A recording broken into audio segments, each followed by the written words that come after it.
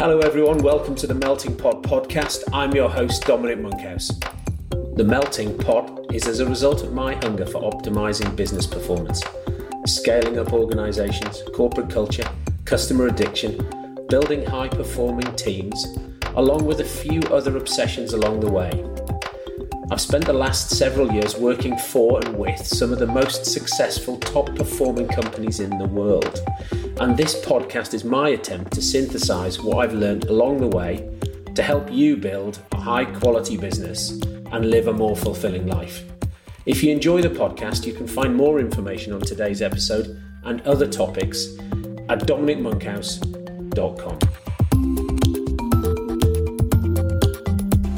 Today I'm interviewing Mike Tobin, former CEO of Telecity. Mike's got 30 years experience as a tech entrepreneur. He used to do it one business at a time and now is working with a number of public and PE-backed businesses, 15 across multiple continents, multiple countries, multiple time zones. He's got significant charitable interests. Some years ago, he ran 40 marathons in 40 days. Now he's preparing for a trek across Antarctica, unaided, this time next year. And he started a podcast with his son, and he's written 2 books. It's just tiring, listen to Mike. One of his books is on not having work-life balance, but on combining work and life so that you can do both simultaneously. We have a wide-ranging conversation, and thank you, Mike, for being so open and honest about some of the personal trials and tribulations in your life that have made you the human being you are today. As I was recording the podcast using voice over IP on a conference bridge and recording it, felt to me the first 5 minutes was a bit choppy, but if you're listening to this, bear with it. It gets much better. It's pretty good after the first 5 or so minutes. Just bear with it. Cheers. Hi, I'm Mike Tobin. I'm a serial technology entrepreneur. I've been in technology for the last 30 odd years. Previously ran a listed public company called Telecity Group for around 13 years, and we took it from £6 million to 3.6 billion when we sold it to our US acquirers in 15. Subsequent to that, I've been essentially a non-exec and investor in multiple technology businesses around the world, with primarily with private equity and some VCs as well. And I'm also quite passionate in the charity space, having raised lots of money for children's causes, in particular, the empowerment, welfare and education of children. A couple of years ago, I ran 40 marathons in 40 days to raise money for the Prince's Trust on their 40th anniversary. I sleep in the streets every year to raise money for homeless children in the UK, of which there is an incredible 60,000. And a number of other initiatives that I do. I think I'll be walking the length of the Antarctic continent next year with my good friend Lewis Moody to raise money for a Children's Brain Tumor Trust. Many charitable causes. And I've written a couple of books. One was a management book called Forget Strategy, Get Results. And the other was a self-help book, if you like, self-help genre, which was designed to give an alternative view on work-life balance and rather sort of drive people towards work-life integration, which I think is more sustainable. And I also am the chairman of a listed company called Audio Boom, which is Europe's largest podcast platform. And subsequently, I decided to understand a little bit more about the business by producing my own podcast platform, podcast channel, which I do with my son, Nelson. So we have a Generation X versus Millennium view of life on a regular basis. And so I've got a few episodes out already. And so that's probably about me. What's the podcast called? So it's the Tobin podcast. We've got 3 episodes out, as I mentioned. The first one, we're both Arsenal supporters. So we did a generational view on the change between Wenger and Emery this season. The second one, we kind of started to move on to different topics. And actually, the most interesting one, I think, is the third one. It's just not long been released. I'll leave you to hunt that down while we speak and see what you think about the topic. Okay. And Mike, you've had a number of jobs yourself, and you work as a non-exec or chair for a number of businesses at the moment. What's been your favorite job? I get a kick out of creating value, right? And I like delivering on successful projects. So I don't know whether there's a favorite job, but I think the thing I get the most enjoyment out of is when we take a business and we create significant multiples of value on top of that and we sell it that's a neat circle of life, if you like. And so when I started in 2015 on these projects, I kind of expected to go 3 to 4 years, maybe even 5 years with each asset before there was a decent return. And in the interim, being non-exec, they would cover sort of expenses and give me non-exec fees, that sort of thing, to keep the boat ticking over. And actually, it's worked out incredibly close to that plan. And so now, I look for exits every 6 months. So one asset goes through that 3 to 4 year cycle, of which now I'm 4 years in. And if I get an exit every 6 months, that's a nice contribution to the coffers. But then it's a little bit like cabs off ranks. So as one exits, I've got to be filling the hole with a new one. That's the cycle, which is enjoyable. I think you start at the beginning and you see it all the way through to a successful ending. Oh, fantastic. And what's the worst job you've ever had? When you're in situations where, you've got sort of very difficult shareholders, you've got very powerless leadership in management, it's never a pleasant thing to go in there and have to kind of shake things up to the extent of moving people on and restructuring and things like that. And when I was at Telecity back in sort of 2002, the business then was Redbus, actually, before we consolidated it into Telecity. And Redbus essentially had raised 400 million on the stock exchange and promptly spent it. They'd used it as a lifestyle vehicle between the founders. And, it had 500 people. It was burning 2.4 million a month, and there was 6 million in the bank. So coming in, you had to do something pretty radical. Firing sort of 420 people 2 weeks before Christmas is probably one of the worst things I've ever had to do. And, I was sort of sworn out, spat at. But the choice was either doing that before Christmas and giving them a month's money to get through Christmas, plus the knowledge of maybe tightening their belt and not spending too much over that period. Or alternatively, not telling them until after Christmas, and then they lose their job with no extra money and with probably the debt they built up over that period. So chose to do it early rather than later, and just had to concentrate on the 80 jobs I saved. But that was still a very, very unpleasant process. Difficult decision to make. Yeah. When you go into a business then, do you have now a playbook? Do you have 5 things, 10 things that you go looking at, levers to pull? I don't know if there's a playbook, but business isn't complicated. There's a set of things that need to work well for business to be successful. There's an environment that needs to be created for people to be free of fear to drive a business.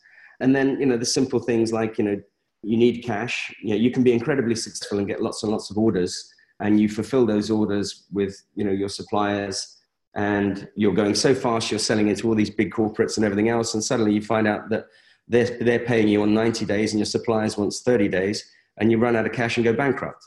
So, success in itself doesn't just sort of depend on getting the top line right, although that's an incredibly important point, and it's where everything starts from. You've got to understand sort of the therefores of the P&L in particular down to cash. And so simple things like that, they apply to every company, right? There's no magic sauce there. It's just simply looking at it and saying, as the old Dickens adage was, sort of earned 10p, spent 9p, happiness, earned 10p, spent 11p, misery. That's kind of important. I probably allowed for inflation on those numbers. When you go into businesses, do you see common problems?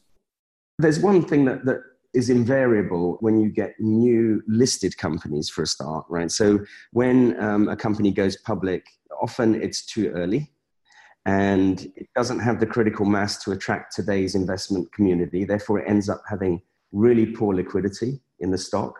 And even if it's doing well, the stock price doesn't reflect the performance. So you sit there with a frustrated management team who then start to go very optimistic on everything in the hope that drives the share price.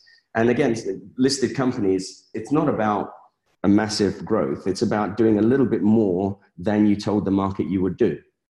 And so again, if you do 10 and you've told the market 11, your share price goes down. If you've done 10 and you've told the market 9, your share price goes up. Your absolute performance is no different, but it's the performance relative to expectations that counts. So I find that a lot of these recently listed companies, in particular on AIM, there's challenges with liquidity, challenges with stock price interest from the institutions. Then it becomes an issue where management of expectations has to be reset. So that's something very, very typical in newly listed businesses. But then in terms of others, you've got businesses that have kind of been very, very comfortable doing their thing for a while, but not realizing that one has to innovate the businesses in order to survive. And the term Uber now is a verb as well as a noun, right? And your business can be Ubered if you don't constantly innovate and constantly protect yourself from other people trying to do the same thing. And one of the things that's changed with technology over the last 5 years is, up until 5 years ago, all technology was about, how do I do this faster? How do I do this easier? How do I do it cheaper? And now people are looking at technology saying, well, how do I not need to do that again?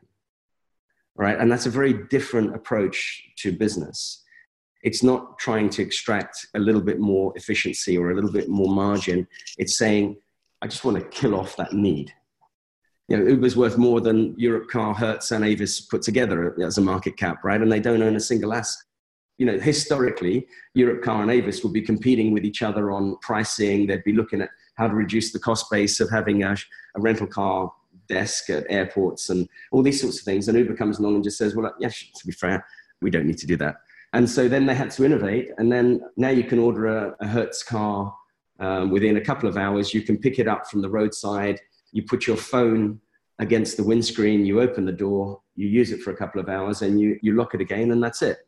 They've had to completely innovate the way that they operate by using technology to counteract some of the issues that people like Uber, but many others have delivered. And of course, now Uber is in a way getting Ubered, because their mass market approach, which has driven them with so much success, is starting now to crumble a little bit, in my opinion, because things like service levels are quite poor. I don't know if you've experienced it, but lots of cancellations from the drivers. Surge is always applicable nowadays. All of the values that they originally had, which was incredibly efficient, incredibly cheap, are now being surpassed by companies like Wheelie, for example. So Wheelie has S-classes, E-classes. They're more expensive than Uber, but not by much. But they never cancel on you. They never have a surcharge or a surge fee. There are people spotting the chinks in the armor always with businesses, and they're trying to exploit those markets. Yes, and they'll be attacked at the bottom end from e-bicycles. Here I am in Sydney, and there are Lime e-bicycles all over the place. And of course, only a year ago, there were lots of bicycles, all over Sydney. And now, why would you get on a bicycle and pedal when you could get on an e-bike and just... Interestingly enough, there's a couple of things. So if you look at the bicycle market in China, when I go to China, I've got a business out there, you see literally bicycle mountains beside the road. If you want to Google Chinese bicycle mountains, you'll see what I mean. But you can be driving down a road and you will literally see piled up bicycles, not orderly parked like you would see in the UK or probably in Sydney as well. These things are literally just piled on top of each other like a rubbish dump. But you see lots and lots of them all the way down the road. So someone's gone and invested in these things and then gone too far. And there's now a glut on the market, right? It's a really interesting problem and opportunity, because if someone had the wherewithal, they could probably gather up all these discarded bicycles now and probably ship them somewhere else and sell them for very cheap, but a significant profit. But in the UK, Uber now is looking at starting up not e-bicycles, but e-scooters. Okay. The Uber e-scooter is already available in the US. It's just that one little bit more light, if you like, than the bike. But at the moment, there's regulatory controls over e-scooters in the UK. So technically, they're illegal. And so are e-bikes, by the way, because they require a license. I don't know whether anyone's actually been banned or fined for using a scooter, but certainly e-scooters are not allowed. By that, you don't mean a lightweight motorbike, you mean actually like a scooter? Literally a scooter that used to push around as a kid. I'm old enough to remember little scooters where you put one foot on it and push with the other one. Well, this is the same, right? But with a little motor in it. Aha. That sounds fantastic. And so you just think they're going to arrive and get sued?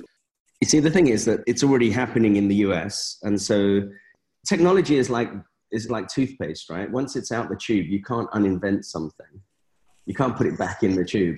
So once you've got the technology invented, once you've got an application that actually is established as something that people really want to do, it's very hard to stop it happening, really hard to stop it happening. And legislation that tries to do that historically has crumbled. So the best way to do it is to try to sort of work with these innovations. In the UK, around London in particular, roads are being taken out of commission left, right, and center. Like, large roads are becoming very narrow roads. because they're introducing cycle lanes and pedestrian areas. And while this is causing massive congestion, actually, because they haven't done anything to limit the number of cars, the number of cars is still rising, yet they're making less route availability because they're wanting to incentivize people to move to non-polluting solutions for travel in city. Now, this is a non-polluting solution for travel in city, so you've got to think about it in a way of, okay, how do I legislate for it rather than against it? What are the trends in the businesses that you're involved in, sort of large-scale trends, do you see that some of the firms you're involved in are riding? I think there's a couple of ones that I'm involved in. I'm sure there are more that I'm not involved in, but there's three I would say that are really standing out for me. One is the Internet of Things, and we haven't seen this yet, really, but it will be so prolific over the next decade. And what this is a massive growth in devices connected to the internet, right? You could be as creative as you possibly can be on this and still probably not capture every device there's going to be. You would put a chip under your milk carton in the fridge, and when it gets lighter, the chip detects it and sends a message to say, buy more milk. And you can put these things in everywhere. And early adopter little things like that are your Amazon buttons that you put by your washing machine detergent or your toilet paper store or whatever, and wherever you need it, you hit the button and that automatically orders from Amazon. But that's a manual-driven Internet of Things device. But actually most of them, so around, for example, around London, they have weather analysis on the top of many of the street lamps now. And if you think about Ubers, many other car insurance companies have devices in car now so that they can monitor the way you drive. And if you drive responsibly, staying within the law and et cetera, you get a discount on your insurance. Well, that's a vertical application of Internet of Things. But if you took the fact that that insurance company already has the device in the car, we've got more CCTV cameras in London than probably any other city in the world per capita. And we've got these analysis of weather for that street, not just of the south of England. You could then say if someone has an accident, you could package up how the guy was driving, what the weather was like, some CCTV footage of the accident. You could wrap all this up electronically without human intervention, send the guy an email after his accident, before he's even got out of his car. He could have a settled deal. And that's a horizontal application because it's taking in many verticals and providing this view of lots of data that's ubiquitously available. So I think, that then evolves into smart cities and the rest of the things. And we just haven't seen any of that yet, but we will over the next 5 to 10 years. It's going to be quite incredible how our lives change for the better, and the data around us, it will be used to our benefit. Now, of course, there's a negative side to that people perceive, which is I don't like people spying, having my data, blah, blah, blah, blah, blah. But, as far as I'm concerned, as long as you're a law-abiding citizen, I don't really understand why that should be an issue. And then another one is big data. So if you imagine the Internet of Things takes lots and lots of information points and can immediately use them. So if you have two driverless cars heading towards each other and car A is on the left-hand side, for example, car B on the right. So in front of car A, an old man falls into the street in front. So car A has to swerve to avoid him. And it can't swerve left, it has to swerve right. Now, at that scenario, he's going to hit car B. But now he can talk to car B directly and say, car B, I need to swerve towards you. Can you swerve the other way? And then I'm going to miss the old man and I'm going to miss you and we'll carry on with our day. That information is split-second data that is being driven from lots and lots of different data points. And we will use that in an immediate way. And then, of course, all of that data gets stuck in a repository back in Sacramento somewhere, or a massive, massive data center to be analyzed. And that's what we call big data. So then the AI that is driven from big data, this thousands and thousands and thousands of use cases, helps those two cars to make better informed decisions later. And again, people are very worried about cars deciding what to do, but actually they're infinitely more reliable than humans deciding what to do, because our judgment is impaired by a number of things that don't affect computers. We have a scenario, again, an emotional boundary to cross, but I think we cross that over the next 5 to 10 years as well. So big data is driving artificial intelligence, and Internet of Things is driving the amassing of big data and also the use of immediate data to improve our lives. Yes, you get that scenario, don't you, where you're driving along and you would have swerved to avoid the pedestrian. But the computer works out that if you did that, you would kill another 3 people. It allows you to plow on. I mean, it's one of these sort of philosophical discussions. It is, yeah, but it's not going to be long before, I mean, we've already had a driverless car in the US kill a pedestrian, right? So it's not going to be long before we have a driverless car doing exactly that. So they're saying, there's an 80-year-old man fallen in the street, and if I swerve, there's a lady pushing a pushchair with 2 3-year-old twins in. So it's going to do a calculation of average years to go and say that this 80-year-old's probably got 10 years left. And the combined life of these 3 is probably 200 plus. So I'm going to kill the old man. And then you've got newspaper headlines, computer consciously kills human, right? First of all, we would be not even in a position to do that. We wouldn't have a logical view of it because our instinct would swerve and probably make the wrong call. But then you could say, well, okay, well then another layer of that, that old man was actually the world's top scientist, and tomorrow he would have been able to solve the cure for cancer.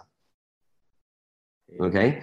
So then you say, well, how valuable is it then? And who makes the call between that 80-year-old that's got 10 years left or 15 years left versus the 200 plus years of the family on the right? Somebody somewhere has written the code. Somebody somewhere has written the code. I suppose, or maybe if it's machine learning, the machine has worked it out based on his... So the code is written to allow the machine to refine its decision-making based on data that happens.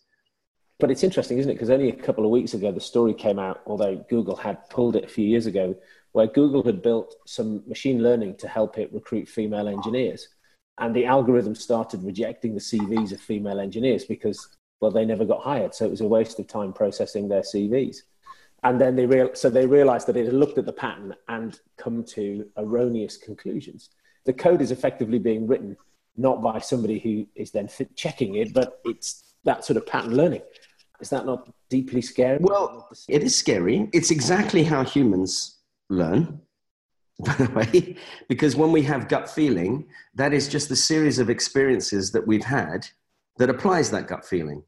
And it's as bad or as good as that, but it's just slower. So if you think about, if you're walking down the street and you've got 6 hoodies with their hoods up and looking pretty scary walking towards you, you probably cross the road. Now, there's no reason for you to do that because you don't know those individuals. And a hoodie is a fashion item. It's not anything else. It's not a gun. But your gut instinct, so what you've seen on media, what you've had experiences of, or what you've heard on the news or whatever, is driving your reaction to that. Okay, so you are effectively doing machine learning, right?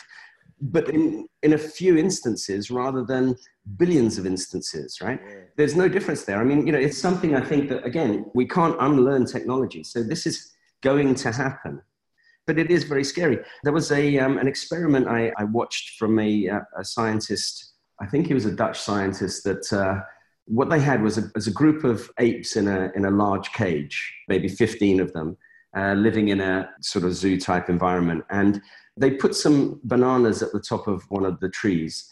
And the first ape that goes up to get the bananas, everybody else gets sprayed with the water jet when he goes up and gets the bananas. And this happens every time one of the apes goes to get a banana, all the others get sprayed by a water jet. So eventually, none of the apes go up to get the bananas because all the others get angry with him. So the moment one of them tries to go up and get the banana, they all jump on him and say, don't do that, don't do that, don't do that, and beat him up. So eventually no one gets the bananas, okay? So the machine learning is kicking in here. So then what happens is they introduce a new ape to the group who's not seen any of that. So the first thing he does, he sees bananas. Oh, great, okay, I'm gonna go up and get the banana. And they jump on him and beat him up, and he learns that way as well. And as they introduce new apes that constantly go through this process, they take away the old apes, one by one.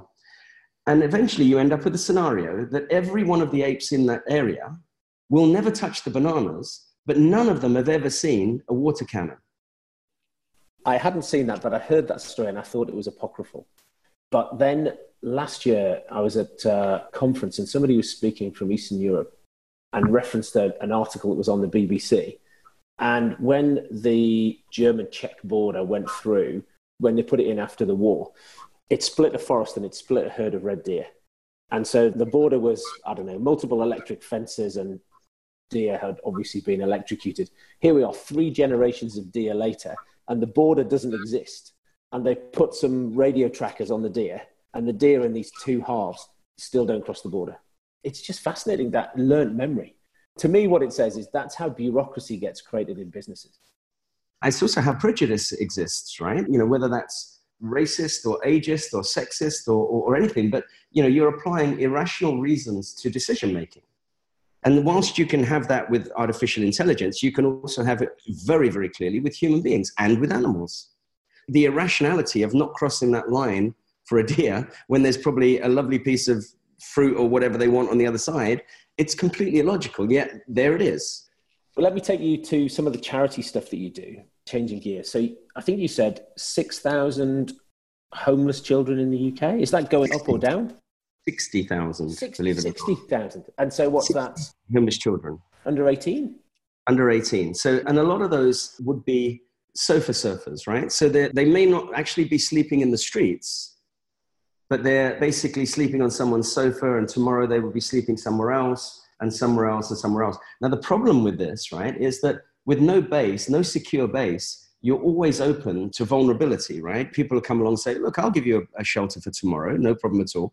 Then you're in someone's environment where they could influence you with drugs, they could drug you without you knowing. There's all these different factors, and children are extremely vulnerable. It's one thing being an adult and making decisions, conscious decisions, and we've just spoken about a lot of that.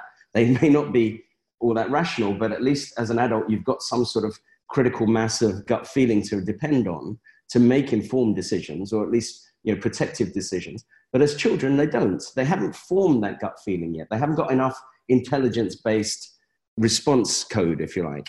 They're extremely vulnerable. And when they're out there, and, they may have run away from home because they've got a violent father or an abusive parent or something like this. So they can't go back home. Very often you think, well, why don't you just go home?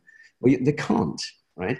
And so getting these kids into an environment where they are, first of all, protected, and then second, then reintroducing them into what we perceive as normality. In other words, getting them educated, getting them through school, giving them opportunities, bringing them into things like the Prince's Trust, for example, where they get support into getting a small business off the ground or something like that. It's really, really important. And, we just do not realize how bad the homeless situation is in the UK. And how did you get involved in this? It's always been close to my heart. I mean, as a kid, I was born in East London, and my dad was in prison when I was born. It was an extremely violent environment anyway. He was one of a large gang, very nasty chap. The moment my mother had an opportunity to escape him, we did. And she took me to Africa at the age of 7, not realizing that Zimbabwe was then Rhodesia, was in civil war, about to go into civil war. And we ended up being petrol bombed 4 times. One of them destroyed our house, so we became homeless there. I was shot at 13 times. One of them got me in my leg. And then eventually at 12, we managed to escape that environment back to the UK. But at the airport, they stripped us of everything we owned. So our clothes, our luggage, our top coats, our jewelry, our money, our handbags, whatever it is, everything except the single layer of clothing we're wearing and our passport. And when we landed back at Heathrow, we were effectively refugees back into our own country.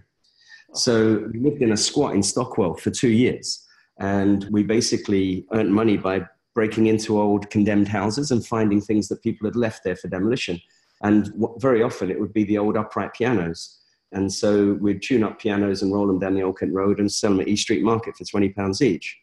I know how scary that is, right? Not knowing how you're going to get a roof over your head, not knowing whether you're going to eat, how do you keep warm?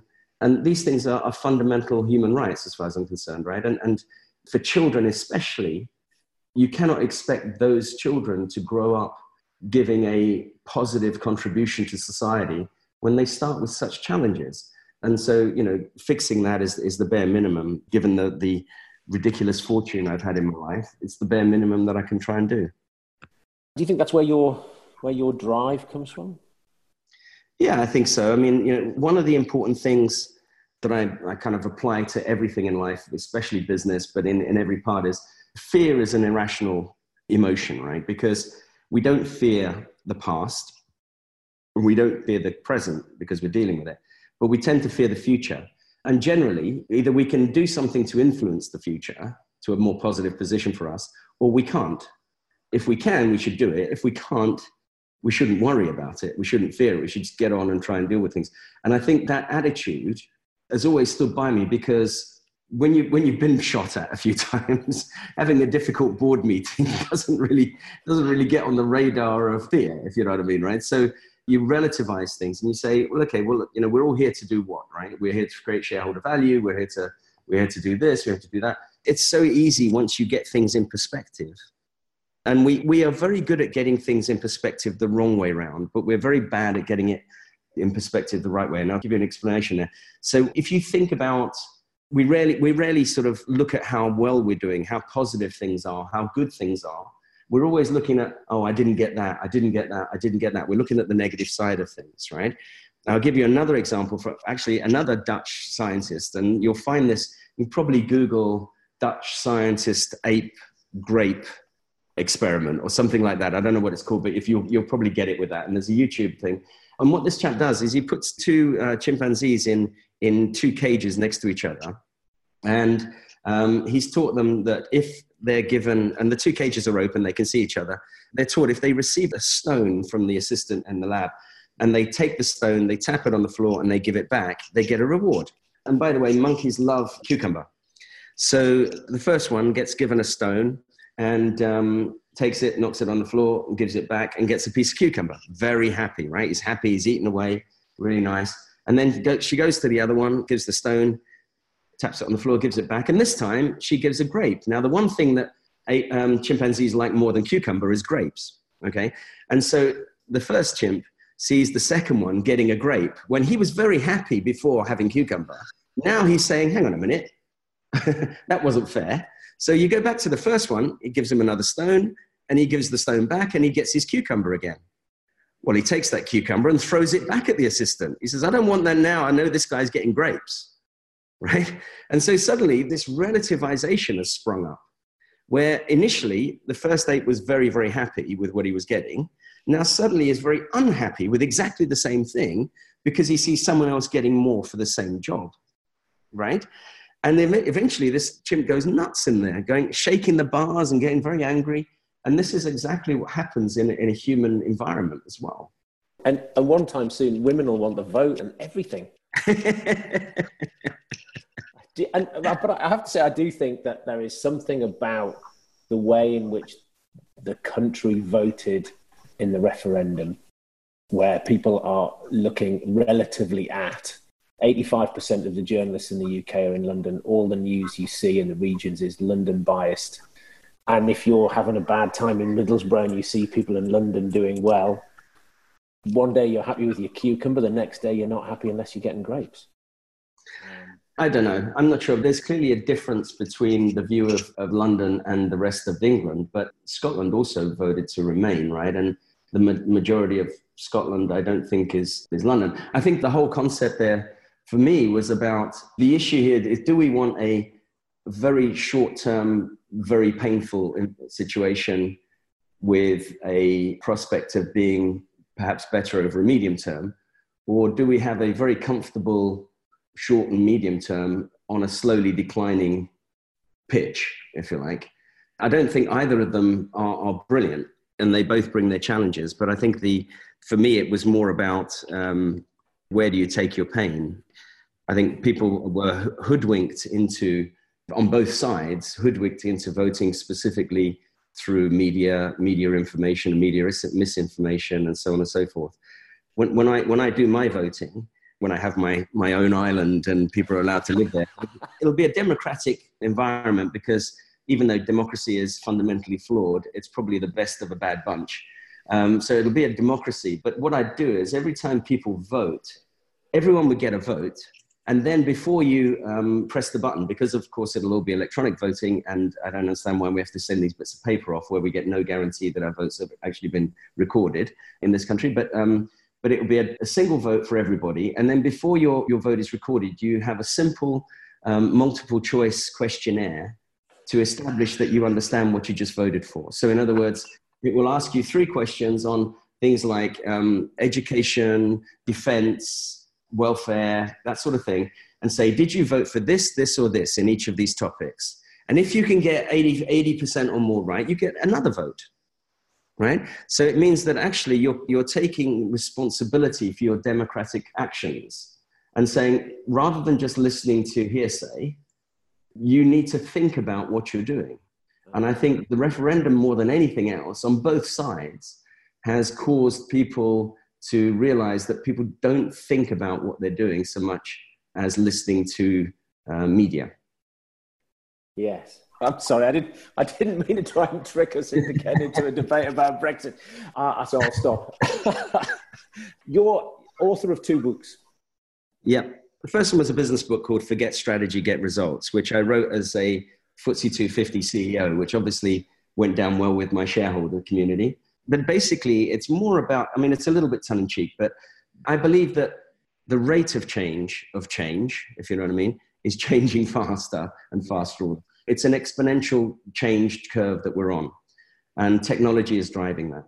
And historically, you know, I remember 25 years ago working for Fujitsu, and the Japanese system then was write a 10-year business plan.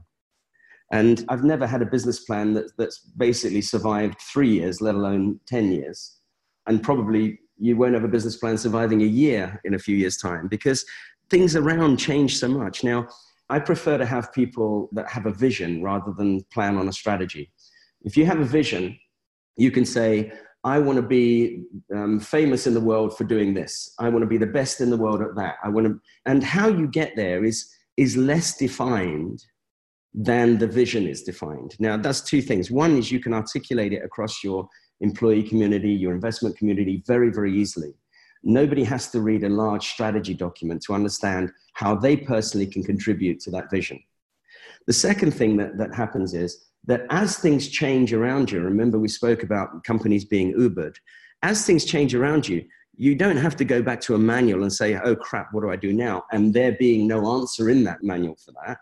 You can then say, okay, I know where I have to be. I just need to tweak how I get there. And if you think about an experienced sailor that's sitting in Dover and he decides he wants to go to Calais for lunch tomorrow morning. And he gets up in the morning and he sees that the wind is blowing 100% in the opposite direction against him. He doesn't just go, oh, well, that's it then. He says, well, look, it's going to take me a little bit longer, so I'm going to leave a bit earlier. And I may have to tack many more times, but I'm still going to get there and deliver my vision, which is to have lunch in Calais. So we can never control how the wind blows, right? But we can always control our sails. So what we can do is we can take advantage of all the things, the variables outside of our control, and take advantage of them as long as we maintain a vision. But strategy, John Paul Sartre says something very cool. He goes, in football, everything is complicated by the presence of the opposite team. And you can sit there with a whiteboard in the changing room and go, you do this and you do that. But unless you tell the other team to come in and watch what they're supposed to do at this point, they're going to do something completely different and screw it up for you. And so the point is that, you know, you may have a game plan. And I think oh gosh, who was it? No, Henry Cooper, I thought it was Mike Tyson. Yeah. He said that, you know, the game plan goes out the window the first punch you take on the face, sort of thing. So you've got to have a vision that you can adapt a sort of a tactical plan to at all times. So the Forget Strategy, Get Results is around that thesis, if you like. And it takes experiences that I've gone through over a sort of a 13-year period when I took Telecity from 6 million to 3.5 billion, where as the business got bigger and bigger, it was increasingly more difficult to maintain vision rather than sort of written down strategy. But it goes through ways that it's not prescriptive. It doesn't say, you know, this is for everybody, but it goes through various things that I did successfully during that time to help deliver that principle. Effectively keeping a big business agile. Yeah. And then your second book. Second book was completely different. It's called Live, Love, Work, Prosper. And this is, again, as I mentioned earlier, why sort of work-life balance just doesn't exist. And you need to find that integrated view of life. One example, people see technology as a kind of an inhibitor to having a proper work-life balance. And in France, for example, in companies, you're not allowed to send your employees emails after a certain point at night. You're not allowed. It's against the law. And so, you know, these things I find a very backwards view of technology. I always have my phone on the desk or on a table in a restaurant. And I was out a few months ago with another couple and my wife.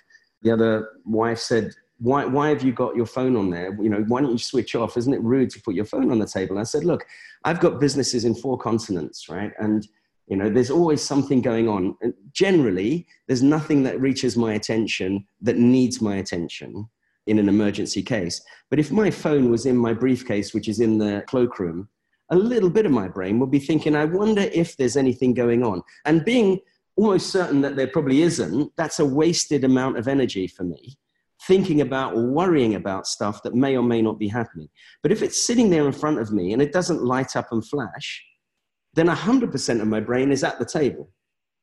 Okay? I'm using that technology as a liberator rather than a ball and chain. So looking at that in a slightly different way is what this book is about, right? Using technology as a tool to liberate you rather than to lock you down. And I think people are generally a little bit nervous about technology in this case. An example, in Barcelona a few years ago, I was doing a talk on how kids evolve their educational aspects. And basically the comment I made was the average 14-year-old in the UK today consumes 5 hours of content for every hour they're consuming content. So think about that for a second. So basically, if a kid is absorbing content, usually what's happening is they're on their computer, they're on their phone, the TV is going on in the background, they might have headphones in listening to music. So there's all this stuff going on in any given period of time. And we look at that as difficult because our generation doesn't give the impression of being able to absorb multiple different tasks at any given moment. They don't have a problem with this. And I was talking about this, and this woman stood up, and I said that we see this as a challenge with school and things like that. And this woman stood up in the audience, and it wasn't Q&A yet, so I didn't have much time to prepare. And she said, "Are you condoning the use of all this technology by young kids then?"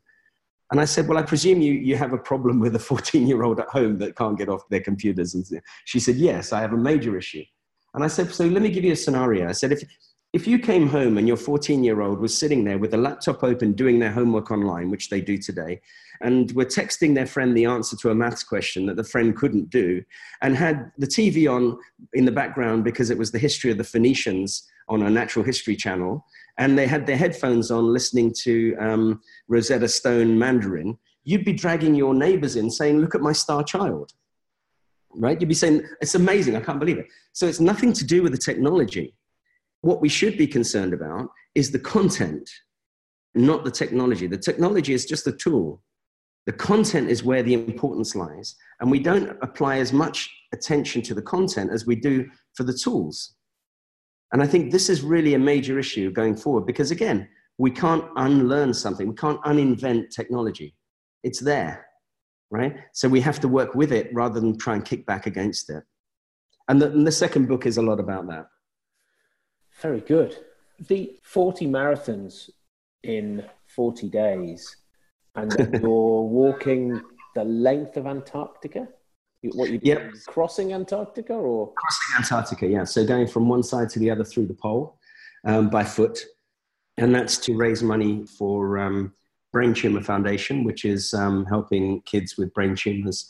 And this is something that I got introduced to through a good friend of mine, Lewis Moody, the former England rugby captain.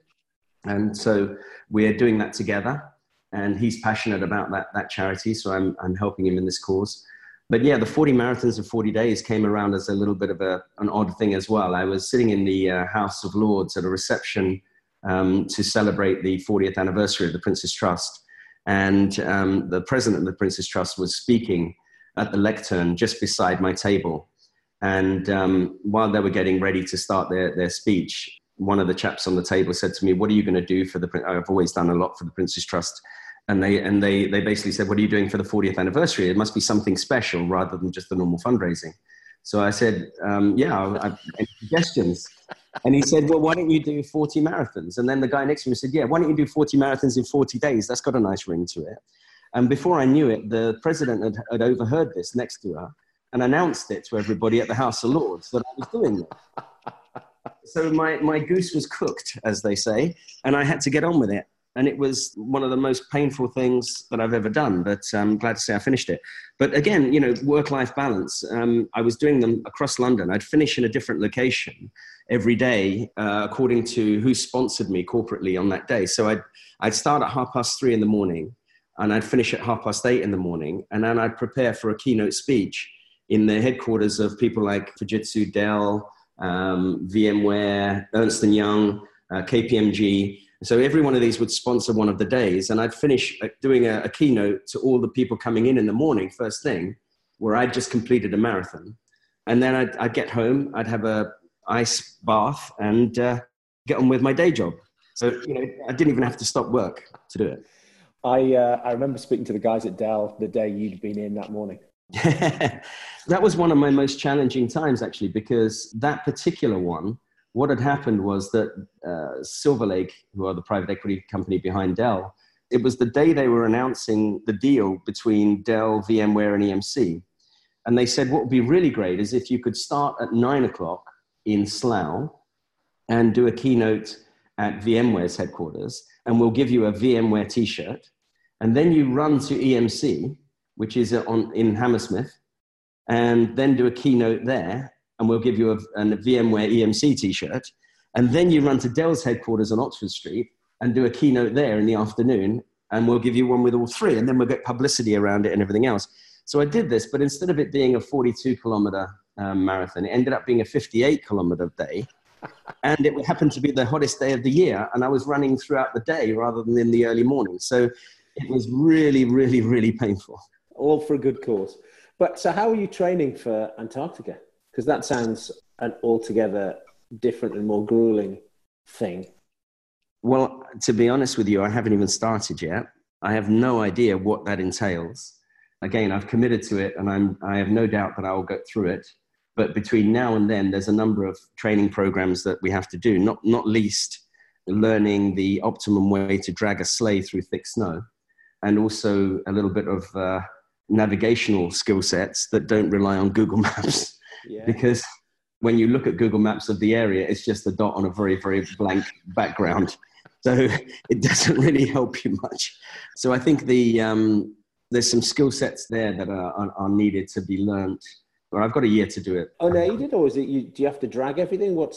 No, it's not supported. You have to drag everything with you. It's nearly 500 miles across by foot, and it's pretty cold. There'll be days when you wish you were running a marathon to Dell on a hot sunny day. Probably will. Mike, if you could go back in time over your 30 years of career, what's the one thing you'd do differently? Well, I don't have any regrets. I think regrets are, again, a pretty useless thing, right? Because around the house, we have a principle that no one uses the words mistake or failure. We've replaced those with learning. Okay, so you either succeed or you learn. This was a lesson that was early taught to me, funny enough, by Bryan Adams' cousin, the singer Bryan Adams, which is another story. But basically, he taught me how to sell. And he said to me, look, imagine you're a broom salesman. He said, and you know statistically that you will sell one broom to every 100 houses whose doors you knock on in a street. You know that because of your statistics, and you know that's the average. So you come to a street, terrace street, and you say, okay, I don't know where that one sale is, but 98 of these houses are just going to have a broom, and they say no. One of them is not going to have a broom, but can't afford mine. But one of them is not going to have a broom and can afford mine. So I just need to get there. You knock on the first door and you say, hello, I'm a broom salesman, and the guy slams the door in your face. Instead of being despondent, you should go, yes, because you're one step closer to your sale. You've just established that statistically, you're going to get, over a period of time, you're going to get one sale per 100 no's or per 99 no's. So you have to get through those, right?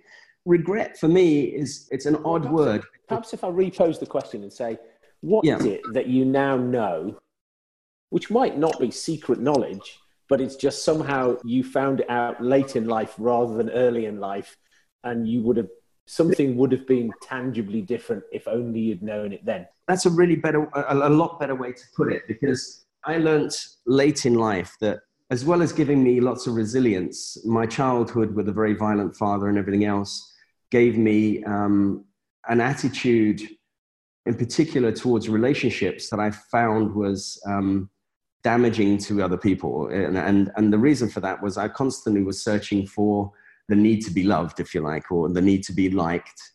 And that meant that I wasn't a particularly good partner stroke husband in my first marriage in particular. And so I'm happily married now, having learnt the difference between my own insecurities in that department at the time and the realities of life. But, had I learnt that earlier, it would have saved some of the more challenging personal environments that I'd experienced.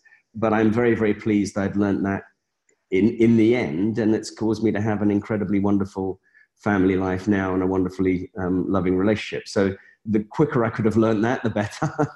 But, we are where we are. But I think, in a personal base, we need to think about many of us have experiences where our parents have perhaps negatively influenced us in some form or another.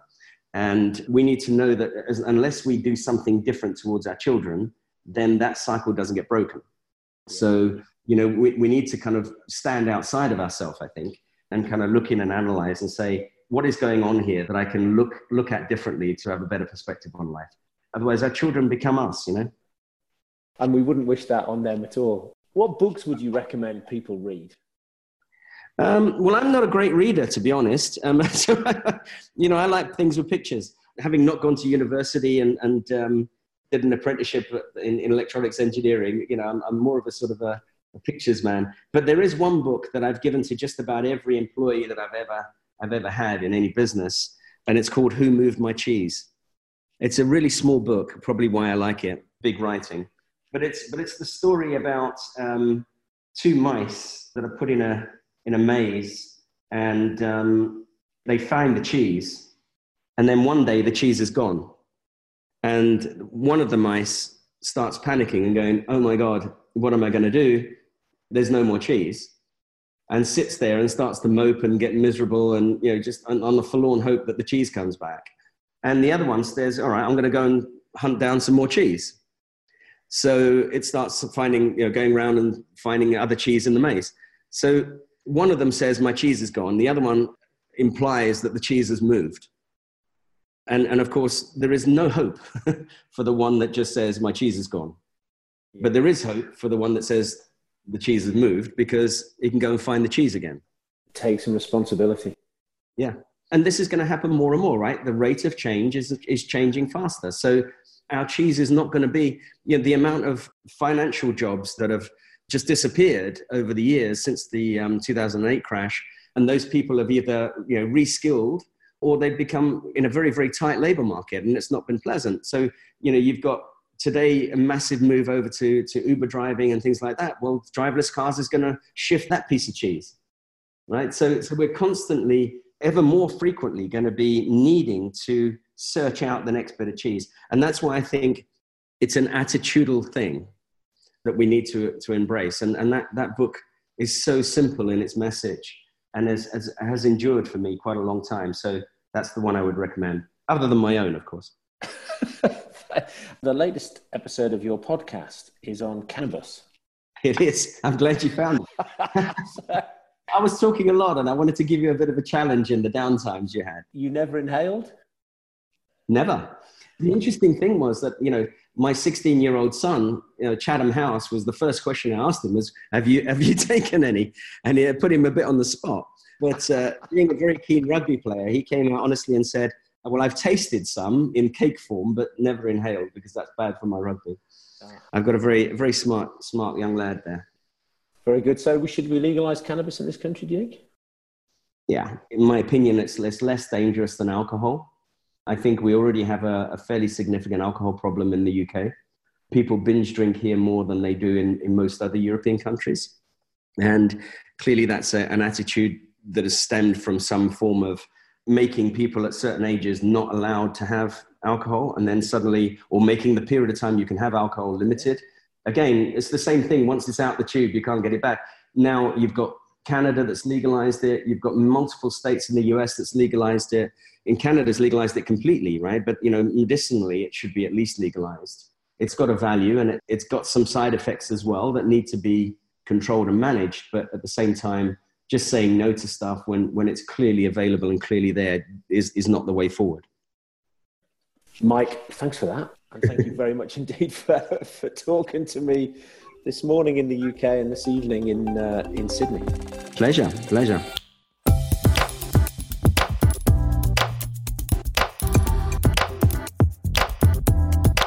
All this information and more can be found at dominicmonkhouse.com/podcast. There you'll find show notes, additional reading and links related to this episode. You can also find my blog and the past editions of the Melting Pot newsletter. The simplest thing to do is to sign up to my subjectively not crap once a week newsletter, where I'll update you on what I've been up to, the most interesting articles I've read, and all things relating to scaling up, high-performing teams, net promoter score, company culture, etc. Social, you can find me on Twitter at Dom Monkhouse and LinkedIn at Dominic Monkhouse. LinkedIn is probably the best way to reach me and share your questions and comments. Thanks for listening.